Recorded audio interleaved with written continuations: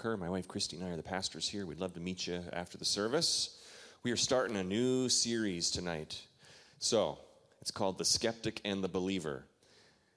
We good? With the next few weeks, we're going to ask all the difficult questions about church and the Bible and Christianity and God and science and morality and how it all works together. And I'm going to answer every question in just 4 short weeks. No, that's not what's going to happen at all. I do not have all the answers, but I wanted to dive into a new series as we started our Saturday night services as well. It's going to be great. This is a series called The Skeptic and the Believer, and this really comes from years and years of hearing people ask questions about faith, and maybe you have experienced that. People ask the big questions about faith. Well, why should we even believe what the Bible says? Does God even exist? Doesn't science prove that God doesn't exist? What about Christians? How come there's so many lousy Christians if they were supposed to be loving God? And I don't have the answer for that one. So if you're waiting for the answer to that one, I don't got it. All of these questions that we have, and I know that some people naturally are bent towards skepticism. They need the proof. They need, well, God, maybe you've prayed this, or you've heard of someone praying this, or you know someone who prayed this. God, if you're real, make lightning happen right now, or make a giant asteroid fly through the sky right now, or something like that, right? They want the proof. So I know that most people kind of fall into one of two categories. Some people are naturally pure of heart. They're trusting. Whatever they're told, they believe it, no matter who tells it to them. Or what they read on the internet, they just believe that this person must be telling them the truth. And some people, on the other hand, are naturally skeptical and instantly question everything they hear. No matter who tells them, even if they're a teacher or an expert or somebody very knowledgeable, instantly they're skeptical and they're wondering if they can trust what they have been told. Now, sometimes those two people, the believer and the skeptical person, get married and plant a church together.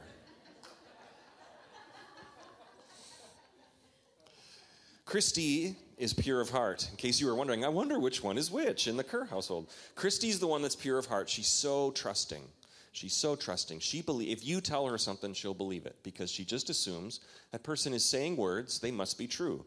I don't understand how you get that way, but that's how Christy is. There's a story. Kate's here. Kate and her brother, her husband, Christy's sister is Kate. Kate's husband is Rick. They had a dog a long time ago named Buzz.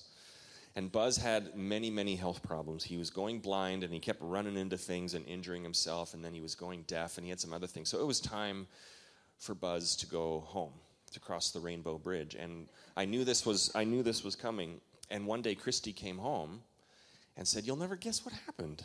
And I said, "What?" He said, "They found a place for Buzz to go. They found a farm. Some guy in Wisconsin has a farm with lots of land, and he's got some dogs, and Buzz can just live there. Isn't that great?" And I just went, "Christy, no, that's not what happened." And she said, "Yes, it is. Rick said they found a guy." I said, "Christy, you fell for the farm in Wisconsin story. That's not what happened." She finally went back to Rick and said, "Did that really happen?" And Rick's like, "No, of course not." Rick's own kids figured it out before Christy did, right? She's trusting. She believes what she's told. I am not pure of heart and trusting. I question everything to my detriment.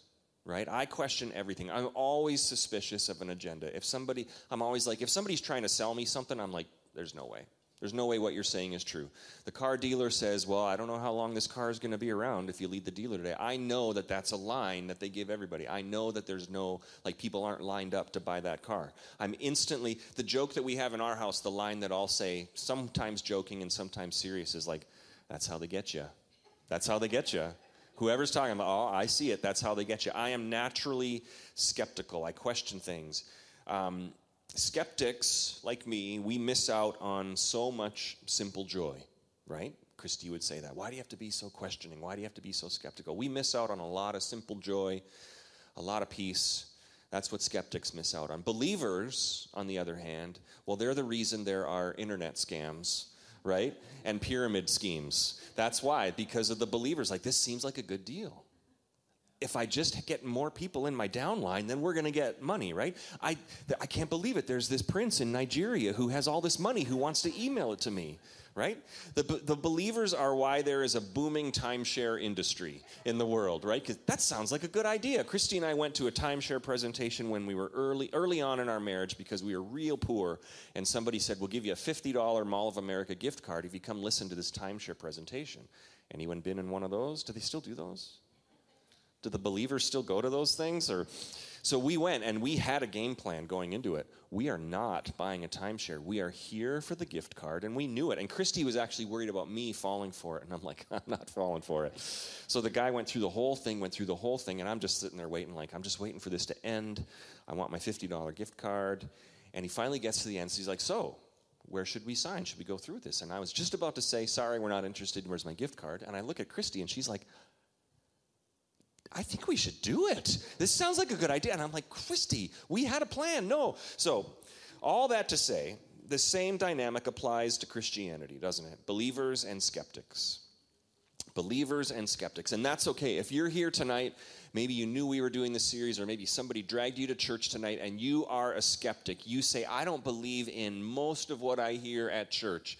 You have to question everything. You need the proof. You need the evidence. That's okay. I'm glad you're here tonight. We need skeptics in the church. It helps us. It helps us be able to answer questions when people come with questions. And if you're here and you're a believer and you went to Sunday school and a Sunday school teacher said, Jesus died and rose for your sins and you'll be in heaven one day, and you're like, that's all I need. Sunday school teacher said it. Great. We're glad that we're here, that you're here too. But I know that there are skeptics here, or maybe you're watching online, or maybe you're listening to this some other time. And you need to question everything. And you read the Bible and you're like, really? A giant boat with one family on it, and they found 2 of every animal and put them on this boat, except the dinosaurs for some reason. They didn't put the dinosaurs on the boat because they were too big. Really? And then you start thinking, well, what about the small dinosaurs? Couldn't they put some small dinosaurs? The small dinosaurs are taking up way less space than those elephants over there. Why didn't they get rid of the elephants and put like 5 small species of dinosaurs on there? And, you start thinking about that. Am I the only one who thinks that way? You've never thought that? You're a believer. You're pure of heart. Thank you. Thanks for being here, Brooke. Right? You think about these things. Or really, the earth was created in 7 actual days, the whole earth, and it was like 6,000 years ago. Really? That's how old the earth was? Like God created it with fossils that are billions of years old? Like you start wondering about all these things. And you start hearing people say, well, this is the Bible. This is the Word of God. It's this magical book that has the words of God, and you should never question it. And you think, really? Are we just supposed to believe it? So if you're a skeptic and you're here tonight, I'm glad you're here. This series is for both people, the skeptic and the believer. That's why we called it The Skeptic and the Believer. And hopefully we'll be able to talk through some of these issues and questions that some people have, or some of the previous held beliefs that we have that we just were told that we grew up in church and we're like, well, I know this is true because that's what they said in church. Hopefully we can all kind of wrestle with some of these questions and get to a point where we realize, A, our questions are okay with God, and B, that we can just have a place where we can talk about it. And if you're here and you're like, I'm not ready to believe all this stuff, that's great. We want to talk about these things. And I'm hoping that if you're here and you're a skeptic, that you would just open your heart enough to at least ask some of the questions. And if you're a believer, I'm hoping that you're here and you'll ask some of the questions too, that you'll begin to question some of your beliefs, not that you would doubt them, but that you would just address them, and so that you would know how to communicate with other people in the world around you. Your questions are okay. Your faith is not fragile, right? Your faith in God is not teetering on the brink of, well, as long as they can find the remains of Noah's Ark, then I know that I'm on the right team, right? Your faith is not fragile. So some of the topics we're going to talk about in the next few weeks are this. Does God exist? And what about science? Doesn't science say that God doesn't exist? Why is there so much evil in the world if God is good and loving? Could a good, loving God really send people to hell? Why are there so many Christians that are so awful? I already mentioned that. I don't have the answer to that one, but we'll talk about it. And today we kick it off with the Bible, the Holy Bible. What is this? What is this? Why are so many people basing their life on this book? Many people have objections to the Bible. And some people think it was a book that was put together by a group of white men in the 4th century in Rome with Emperor Constantine at the Council of Nicaea, and they just decided to put together a bunch of words and call it the Bible, right? Some people think it's historically inaccurate. Some people think it's proven wrong by science. In some parts of the world, in some cultures or some groups of people, this is considered hate speech. Part of this is considered hateful. You can't preach that because it is hateful towards certain groups of people. Many people see the Bible as a threat. And that's because many people use the Bible as a weapon to try to get control over people. A lot of people see it as irrelevant or man-made fairy tales that have no authority, especially in today's modern morality and modern age. And yet there are billions of people around the world that see this as the Word of God, the very words of God, inspired by God for different writers to write so that we would know what God is like, so that we would know how we can live in this new relationship with Christ, so that we could learn about Jesus in the early church, that God himself inspired the writers of this book to write what they did. My first job ever was in lawn maintenance at Snippers Lawn Maintenance. That's an awkward transition, right? Snippers Lawn Maintenance right out of high school. And I worked with a guy named Barry. Barry was a hyper-Christian, super hyper-Christian. And we would go, and our job was to mow lawns, and we'd get like these big condominium complexes with like 100 tiny backyards. And it was our job, me and Barry, our job to go around and mow all these tiny backyards. Like half of this stage was one backyard, and we would go and we'd just do that hundreds of times. Well, Barry was always on the lookout for people wandering around that he could witness to, and he would see somebody and he'd leave his lawnmower and he'd go over and he's like wagging the Christian finger at, especially if he saw some Jehovah's Witnesses or some Mormons going door to door. If he saw the white shirts and the black pants, he was like, "Excuse me," and I'm like, I don't want to mow all these lawns myself. But Barry was gone, and he would argue with them, and then we'd get back in the truck, and I'd say, "How'd that go?" He's like, "Well, good," because they asked about this, and I quoted Romans at him. And then they asked about this, and I quoted Joshua at him. And then I said, "Well, what about this?" And then I quoted Corinthians, and I said this about this verse, and I said, "Barry, what happens if they don't believe the Bible is true? You're quoting the Bible at them. Why would they believe the Bible?" And he was looking at me like I had just shattered his existence. Like, "What do you mean? Of course it's true." I said, "I know it's true. But you're trying to prove the Bible is true by quoting the Bible, right? It doesn't take long for that logic to fall apart, right? Why do we do what the Bible says? Because it's the truth. And how do we know it's the truth? Because it says so. I mean, that is kind of circular logic that begins to break down if you don't believe in what the Bible says. And many of us grew up in a faith that was, well, the Bible says so. Like, you would go to your mother and say, "Well, why do I have to do this?" And your mom's best answer was, "Because I said so." There was no defense for that, right? We do the same thing with the Bible. Why question what the Bible says? It's truth, because the Bible says so. And many of us grew up in that faith, and what we have in today's world is a lot of people that grew up in the faith in the church that just said, "Well, you do this because the Bible says so," and we believe the Bible because the Bible says to believe the Bible. And then they get out of the home, and they go to college or they move out, and they begin to question all these things. Like, "Well, what about this? This doesn't really make sense." And the Bible said so faith doesn't really hold water for them as they grow up, as they are faced with all the questions in the world. Anybody relate to that? Anyone have an experience like that growing up? Maybe some of you are there right now. So we're going to start tonight looking at the Bible. What is this? So I have a slide I'm going to put up there, and this is just basic Bible info. Some of this is going to be like, I know all this, and some of this you might be, "Oh, that's interesting. I didn't know that."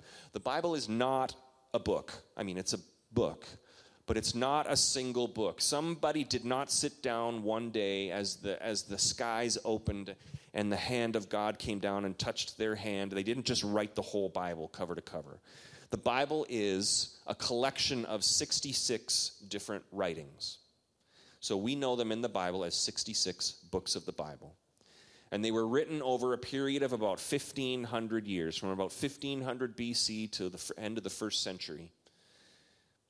And there's about 40 different authors and 66 different books in the Bible. Now, some of these books are the history of Israel. In the Old Testament, there's a lot about the history of Israel. Some of the books, especially in the Old Testament, are poetry. Some of them are prophecy. Some of them talk all about the Jewish law. Many of them, especially in the New Testament, are letters that were written from one person to another individual or another group of people. I say that all the time if we're reading through like the book of Romans or Galatians. Those are letters that Paul actually wrote. He wrote a letter to a group of people.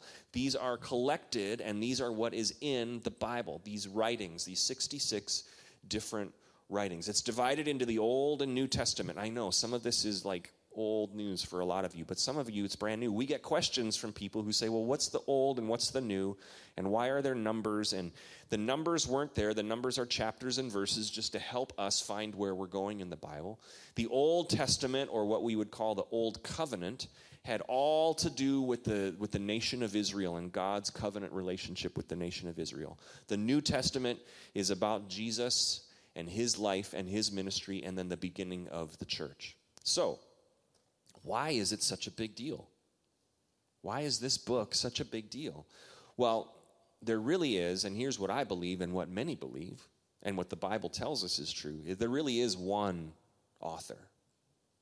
Throughout all 66 books, the writers make this claim that God has inspired their words, that God has inspired the writers to write what they did. Now, if that's the case, right, then that's the whole ballgame. If the God of the universe, the one true God, the creator of the heavens and the earth, inspired people to write what's in this book, in this collection of writings, well, then that's the ballgame. But that's, a big leap for a lot of people. Why should we believe that's the case? What credibility is there? What credibility is there that any of this stuff is actually true? Now, we're going to get there. I'm going to say that a lot tonight. We're going to cover that again. I'm giving you lots of teasers and cliffhangers tonight, so you'll come back. So I already talked about the Old Testament and the New Testament. The Old Testament is about God of Israel who claimed to be the one true God. If you look in your Bible, the Old Testament starts with Genesis, goes all the way up to Malachi. That's the Old Testament. It is about God's relationship with Israel. God revealed himself as the one true God. Back in those days, thousands of years before Christ came, every nation had a God. Every nation had a God, and whatever nation was more prosperous or more victorious, people would say, well, their God is more powerful. And all of a sudden, Israel makes this claim that God, the one true God, has revealed himself to us, and he is the creator of everything. God spoke to a man named Abraham. If you're wondering where this whole thing got started, in Genesis chapter 12, 1 through 3, we can read that, and it says this: The Lord said to Abram, "Go from your country, your people, and your father's household to the land I will show you, and I will make you into a great nation, and I will bless you, and I will make your name great, and you will be a blessing. I will bless those who bless you, and whoever curses you I will curse. And all peoples on the earth will be blessed through you." This was the start of God's relationship with the children of Abraham, or the nation of Israel. And I love that last line: all peoples on the earth will be blessed through you. A lot of people look at the Old Testament and they say, well, why would God put all his favor on one group of people? God's design was that everybody on the earth would be blessed because of this relationship. That every nation on the earth could look at Israel and look at their God and learn about the one true God, to learn how God loves his people, to learn about this covenant relationship. So God's design was that all the families on the earth would be blessed. And this happened, and Abraham had a son, Isaac, and then Isaac had a son. You can read all about this in Genesis, and they multiplied, and it became the nation of Israel. But it wasn't like anybody was writing this all down. It wasn't like Abraham said, okay, well, God spoke to me. I better start writing, because this is going to be the Bible one day. Abraham wasn't writing anything down. He was just trying to go where God told him to go. So none of this was written when all this was happening with Abraham. Many generations later, when the Israelites are slaves in Egypt and God delivers them out of slavery in Egypt, and Moses now leads them across the Red Sea, and then he is leading them towards the promised land, and there's a time where God calls Moses up onto the mountain, Mount Sinai, and he gives him the law, these 2 tablets that contain the law of Israel. All the things that the Israelites had to do to have a good relationship with God, God provides them, inscribed on these stone tablets. That would be, most scholars believe, the first time anything in Scripture was actually written down by the hands of God. And then Moses, sometime after that, I'm not sure when, probably thought, it seems like important stuff we're doing. Maybe we should write some of this down. So Moses would be the first one. He would have a scribe who would write down, and he was the one who wrote, now this is a churchy word, the Pentateuch. Anyone know what the Pentateuch is? A few people nodding. It's the first 5 books of the Bible. So Genesis, Exodus, Leviticus, Numbers, and Deuteronomy. Genesis is an exciting book. Exodus is an exciting book. Leviticus and Numbers, it gets a little bit of it's a deep dive into a lot of law there. If you've ever decided to read through the Bible, Leviticus is where you gave up. But those are the Pentateuch. Moses or a scribe wrote that down, the first 5 books of the Bible, the original Bible, the OG Bible. That's what Moses did. And including all the stories he had heard. So up until that point, every story about Adam and Eve and Noah and the ark and Abraham and Isaac and Jacob, all those stories would just be passed on verbally. They would just be stories that would be told. This is how things were passed on, by telling stories and singing songs about what God did and reciting prayers about what God did. There was times where God would instruct Israel to build a monument. After they would see God do something mighty, God would say, build a monument so that generations down the road, they're going to come back and say, what's up with this pile of stones? And you can tell them the story. The idea was to pass on who God is, what he has done for us, how faithful he is, so that the next generation would keep knowing what God is like. Now, we take that to heart, certainly. This is why we have kids' church and youth ministry, and we pour a lot of resources into that because first and foremost, we want to make sure our faith gets handed down to the next generation. God was doing that. The Israelites were doing that.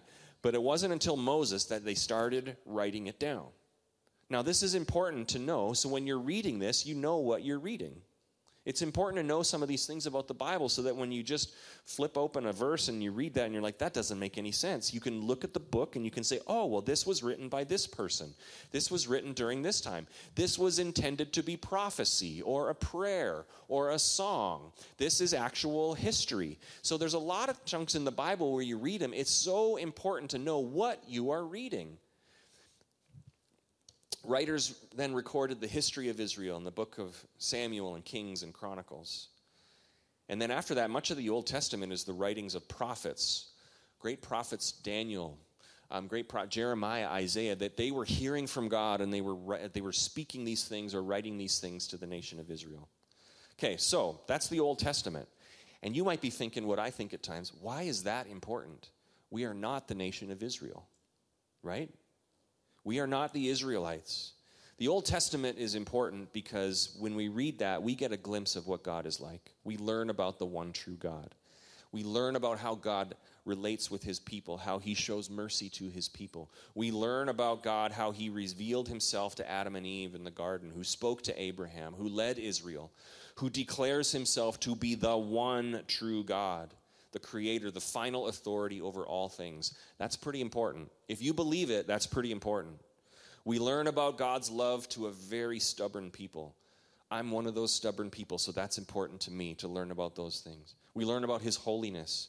We learn about his judgment of sin and the mercy he gives to his people. But most importantly, and here's the one thing, if you read the Old Testament, the one thing you have to know is it points to Jesus. The Old Testament points to Jesus.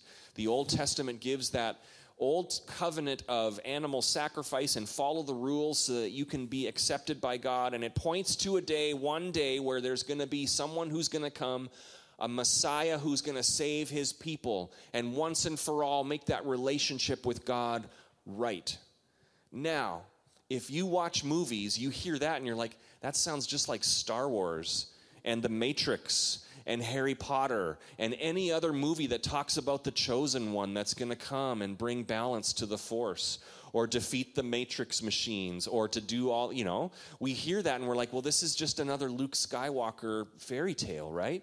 But that Old Testament prophecies about Jesus, this isn't just fairy tale, and we're going to get into this more next week, is there are so many prophecies in the Old Testament about Jesus that came true in the life of Jesus that the chances of that happening are staggering. And we're going to talk more about that next week. But the Old Testament is important because it points to our Messiah, our Savior, Jesus Christ. And it's important to Jesus. Jesus refers to the Old Testament. There's so many times when you're reading the Gospels that Jesus is saying, it's written, or have you not heard, or it says in the Scriptures, and Jesus is quoting the Old Testament. So it's important to him, and therefore it's important to me. However, and here's where I'm going with all of this, my faith, my Christian faith is not based on the Old Testament. My faith is not based on anything in the Old Testament. Now, you might be like, what in the world? If you were to tell me that Noah's Ark was not real, we've never found it, it was just a story that they told from generation to generation, I'm like, that's okay. My faith is not shaken in that. If you say, yeah, science says it's not possible that the earth is 4,000 or 6,000 years old, my faith is not shaken because of that. My faith is not based on the Old Testament. Then we get to the New Testament. If you read the New Testament, there's the Gospels, Matthew, Mark, Luke, and John. Those are the life and teachings of Jesus. And then there's other books. The book of Acts was written by a guy named Luke, who also wrote Luke. That's the start of the church. And then after that, it's a lot of letters. Like I said, letters written from Paul to different groups of people. It's the life and teaching of Jesus. It's how the church began. If you're going to start reading the Bible, if you've never read the Bible and you just want to start with the Gospels. Start with Jesus. Read about Jesus. I want you to read one of the Gospels, hear about him. A lot of people have a lot of objections about Christianity based on what they've heard from somebody else about the Old Testament, or what they've heard about what science says about something, or how they've seen Christians around the world behave poorly, and that's their objections. And every time Christine and I have a conversation with someone like that, we say, just start with Jesus. Just get to know Jesus, right? Get to know who he is, what he taught. This is where I want you to start if you're just starting out reading the Bible. Now, one objection people have, if you're skeptical, you would say, well, the Gospels were written so many years after the events. The Gospel of Mark was written 30 years after Jesus died and rose and ascended to heaven. 30 years. I can't remember what my wife told me yesterday, let alone if I were to remember 30 years ago. Remember, I met that one guy and I should write that down. Of course, there's going to be, people, their objections is, how could Mark remember 30 years later? The Gospel of Matthew and Luke was written 50 years after Jesus died and rose again. And the Gospel of John, probably 60 years. So wouldn't that time lapse lead to inaccuracies? A lot of people question the Bible that way. And what I say, and what other scholars say, is that time frame actually leads to a lot of credibility. For example, Mark's writing his gospel 30 years after Jesus died and rose. So there's going to be a lot of people still alive that were alive when Jesus was. There was a lot of eyewitnesses still alive. So Mark's writing down his gospel, and he's writing all this stuff. And if he's making stuff up, there's going to be a number of eyewitnesses who can refute what he's saying, because he's writing it while there are eyewitnesses still alive. And so if he's saying, well, then this person did this and this, well, that person's still alive, and he could say, that's not how it happened. So the timeline of this actually leads to the credibility of the gospel message. That there were so many eyewitnesses that could easily refute what the gospel writers were saying. The Gospel of Luke wasn't even around Jesus when Jesus was doing all the things. He came on the scene later. He heard about Jesus years and years and years later, and he says, I need to go investigate this and find out for myself. He was a doctor. He was very organized and diligent. And if you read the Gospel of Luke, it's like more detail is in there because you get his personality. We believe that God was inspiring him to write what he did, but you still see his personality come out in the writing. It was very detailed, all sorts of names and details about places, because he was coming at this like a scientist, like, I got to find out all the details. So he talked to all sorts of eyewitnesses, and he made an account. The gospel accounts are very, very, very similar in what they communicate. A lot of stories about Jesus are in multiple different gospels. And in addition to that, there's historical information verified by non-Christian writers that validate what's in the Gospels. There were Roman historians, not connected to Jesus or the Christian faith at all, that write of Pilate's execution of a man named Jesus. And there was one quote that I read, how this writing from a Roman historian said, this Pilate executed this man named Jesus, and then a pernicious superstition broke out in Judea after this happened, like referring to how all the people said that Jesus rose from the dead. This Roman historian is writing about that, how there was this superstition that everyone thought Jesus rose from the dead. There's another historian named Josephus, well-known, widely accepted historical writer who lived during the first century. And he wrote of Jesus of Nazareth. He's not a follower. He's not writing as a follower of Jesus. He was a historian writing about Jesus of Nazareth. The events and people in the Bible are historically verified by multiple sources. And they are verified over and over again by archaeology. You know, archaeology in the 1900s and up until now, just the way that they can uncover things that existed thousands and thousands of years ago. They make all these amazing discoveries. There has never been one archaeological discovery that has refuted something that the Bible says. And we're going to talk about more next week. Dun, dun, dun. And then finally, with the Bible, we have a modern opinion that says, wasn't the Bible just written or decided by Emperor Constantine at the Council of Nicaea in the 4th century in Rome? That's popular on TikTok these days. If you watch the TikTok, you'll hear people like, why are you following the Bible? It wasn't even there. It was written in the 4th century by the Roman emperor with a bunch of people. They just made it up. That's not accurate. That's actually the plot of the Da Vinci Code. So you're thinking of the Da Vinci Code, which is a great book and movie, but not accurate. That's not what happened. The writings of Scripture were in existence well before that. So why should we believe it? Why should we believe it? Next week, we're going to talk about how there's old manuscripts that were found, original writings, and I'm going to talk more about archaeology and the prophecies that came true. And people say, well, what about contradictions between the Gospels? We're going to talk about all of that next week. But here's where we end today in the few minutes I have left. Here's what I want to talk about. I'm a believer. Now, I know I started this out by saying I'm naturally a skeptical person, and I am naturally a skeptical person. And I look at some of these things even in the Scripture, and I'm like, really? But I'm a believer. I'm a follower of Jesus. I love Jesus. I've given my life to Jesus. I believe he died for our sins, and he rose again and ascended to heaven, and I believe he's coming back one day. I believe there is one God who created everything. He created you and me in his image with value and purpose, that there is no human life that is not valuable. I believe these things. Why do I believe that? I believe that based on more than what I read in the Bible.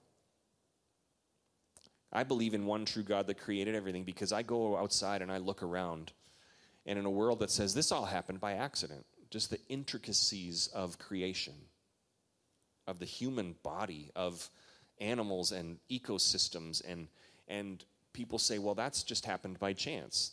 There was this thing that happened and two molecules hit and the friction caused this, and it just randomly and somehow miraculously made this great intricate creation that we live in.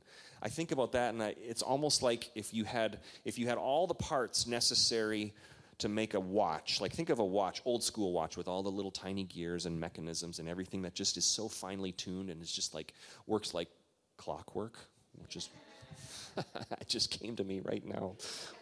It's always going, folks. You take all the parts of what would make a watch and you fly in an airplane up a couple thousand feet and you just throw it out the window and somehow believe that while it's falling to the ground, it's just going to randomly kind of connect and get attached and just have this intricate design by the time it hits the ground. That's kind of how I think about this creation just happening randomly.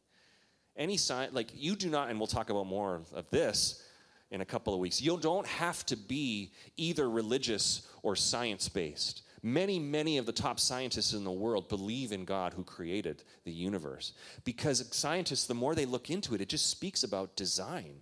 It speaks of a design, intricate, that does not happen by chance. And if there's a design, there's got to be a designer.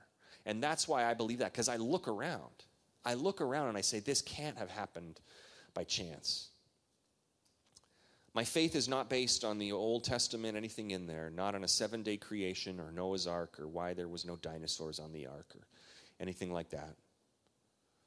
My faith is not based on the word-for-word scientific accuracy of the book of Genesis and the creation account. My belief and my faith comes from one thing. And that anchors my belief in God. That anchors everything I believe about God and about creation. And that one thing is the death and resurrection of Jesus Christ. That's where my faith is. Now, that's the whole movement, isn't it? That's why the Christian church exists, and we're going to talk about that again in a couple of weeks. That's why the whole church exists, because Jesus' death and resurrection. If he didn't rise from the dead, none of this stuff happens. There is no Christianity. There is no Christian movement. But if Jesus died and rose again, if he talked about how he was the Son of God, come to take our sins upon him, to make a sacrifice once and for all, and he was crucified by Roman rulers, and then he rose again, victorious over sin and the grave, and then ascended to heaven, if that happened, that's the ball game, right? That's all I need to know. I go with the guy who called his death and resurrection and then pulled it off, right? If there's a guy who does that, I'm with him, because not many people can do that, right? That is why I believe in God. That is why I take the Scripture seriously, because Jesus took the Scripture seriously. So when it comes down to whether we believe all that we read in the Gospels, that's really it. Matthew, Mark, Luke, John, this talks about the life and teachings of Jesus, talks about the death and resurrection of Jesus. Can we trust that that happened? And if it did, man, that's the ball game. That's why I believe. And for me, it's also just an experience or a recognition of what Jesus has done in my life. And we're going to close with this. There's a verse in Psalm 34, verse 8 that says this: taste and see that the Lord is good. Taste and see that the Lord is good. Blessed is the one who takes refuge in him. I have tasted and seen that the Lord is good. This is my testimony. I've given my life to Jesus, and it hasn't been a thing where I'm like, okay, Jesus, I accept you as my Savior, and I hope I'm right.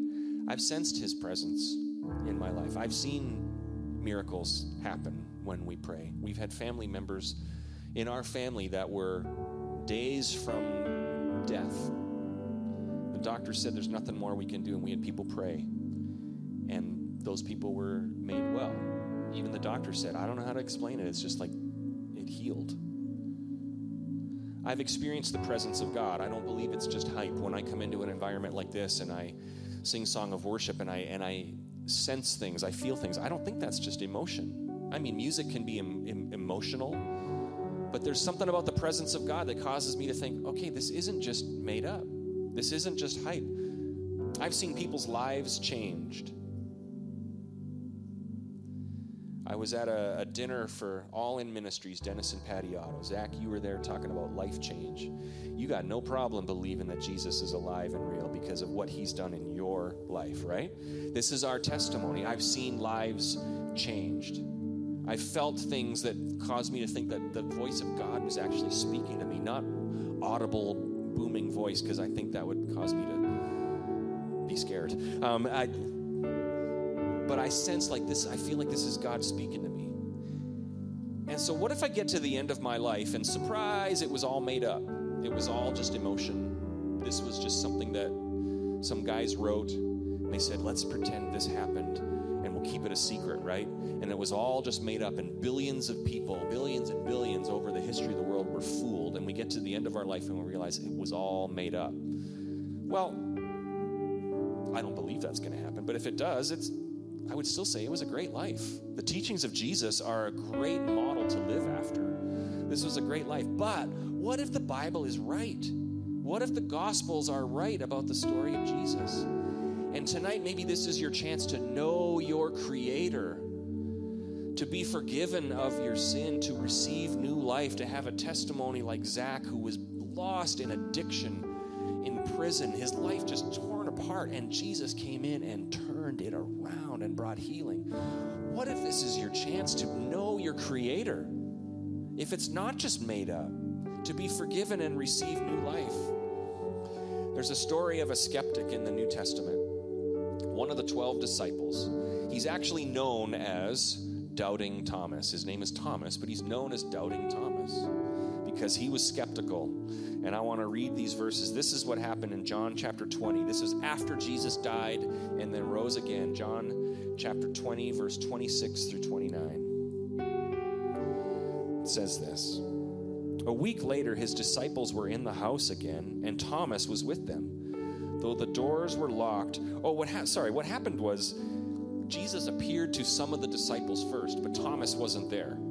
And then Thomas comes and sees the disciples, and the disciples are like, guess what? We saw Jesus. And Thomas is like, I don't think so, right? Maybe you would have been like that. And he says, unless I see the nails the nail-pierced hands, unless I see him with my own eyes, I'm not going to believe. And then it says this in verse 26. A week later, his disciples were in the house again, and Thomas was with them. Though the doors were locked, Jesus came and stood among them and said, "Peace be with you." And then he said to Thomas, "Put your finger here, see my hands, reach out your hand and put it in my side. Stop doubting and believe."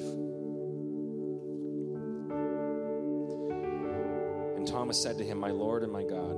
And then Jesus said to him, "Because you have seen me, you have believed. But blessed are those who have not seen and yet believed." I love that moment with Jesus and the skeptic, Thomas. Stop doubting and believe. Now, I don't think that's a rebuke. I don't think Jesus is somehow offended by Thomas's need for a little more evidence, right? I think it's just an encouragement to say, Thomas, this is going to be way better if you would just trust me, if you would just believe. Look at what I've done. Now I want you to have that faith. I don't want you to walk through every day of your life thinking, well, I need to see this. I need to have proof. There's going to be a faith element. So if you're skeptical tonight, that's okay. That's okay. We would love to have you be a part of this church with your skepticism. That's not worrisome to us. Your questions are welcome. Your doubts are welcome. And what we would do is the same as what happened to Thomas. We just want to point you to Jesus. I have no interest in arguing anybody into the kingdom. Like my coworker Barry at Snippers Lawn Maintenance. Right? I don't want to debate you. And some people do. Maybe you've encountered Christians that just want to argue you into the kingdom. And if you have, I apologize for them on their behalf. But here's the deal. All I'll say is there is a Savior, Jesus Christ, who died and rose for your sin so that a sinful people like us could be holy or could be accepted by a holy God, the righteousness of Christ, so that when a holy God looks at us and normally would just see our sin, and a holy God can't be around sin. Instead, he sees the righteousness of Christ so that we could be in a relationship with God, so that our lives could be turned around. So bring your doubts and your fears to God, and I would just say, taste and see that the Lord is good. You don't have to have it all figured out before you open up your heart to Jesus. You could just say, Jesus, I'm going to at least just take a step, and I'm going to ask you to kind of reveal yourself to me. And I still got all sorts of questions, and that doesn't scare Jesus. I think if you just said, I just want to open up my heart to you and just ask that you would reveal yourself to me. Make yourself real in my life. There's times in scriptures where people did say, God, if you're real, I'm going to do this, and please speak to me or please give me a sign. That's okay. I'm just saying, taste and see that the Lord is good. Taste and see that Jesus is good. So our prayer at this church and our prayer through this series, whether you're a skeptic or a believer, is that you would just experience the love of Jesus Christ. And that the best part of a church like this is that you would get to experience the love of God's people, the family of God. It's really clear in the New Testament that the way people are going to know that Jesus is good and kind and loving is how they watch the Christians behave. So we got to do a better job at that, Christians, right? But I want you, if you're skeptical, to just bring your fears or your doubts or your skepticism or your questions and just bring them to Jesus and say, Jesus, I don't know if I got all the answers, but would you make yourself real in my life? And if you want to receive Jesus, you just simply say, Jesus, I need a Savior. I'm a sinner. I need a Savior so that my relationship with God, my Creator, the one true God, could be restored. And you now have that relationship. You now experience why you were made and put on this earth, to have a relationship with the one true God. Amen? Amen? And I know there's a lot of people in the room tonight who've experienced that, right? You've experienced that. Your life's been changed by Jesus Christ. So if you're not one of those, or you're skeptical, or you're unsure, I just invite you, just open up your heart to Jesus. So let's close in prayer tonight. And if that's you and you've never given your life to the Lord, then you would like to become a Christian or a follower of Jesus, and you would like your sin and your past and your failure to be covered by the blood and the righteousness of Jesus Christ. Just receive it. Just say, Jesus, I receive your mercy. I need a Savior. I know that you died for me and rose again. I believe it. And I receive it. And if you would do that just in your heart, it's a matter of faith. If you would do that, then the Bible says that you are a new creation. So Jesus, we thank you I thank you that you are alive, that you are still speaking. Holy Spirit, I thank you that you are still drawing people to you. And I pray, Lord, that we would be walking examples of people of faith. And even when we have doubts at times, that we would trust you. Even when things don't make sense at times, that we would trust you. Continue to offer our lives to you, that you would be lifted up and glorified in everything that we do. And I pray for those who have questions or hurt, I pray that you would just soften their hearts, that you would reveal yourself to even the hardest heart this week, that you would make yourself known. We ask all of these things in the great name of Jesus Christ. And everybody said, amen, amen. Thanks for being here. Inaugural Saturday night service. You're charter members of the Saturday Night Club. We should make jackets or something. That'd be great. I would love to meet you after the service. If you want to have someone pray for you,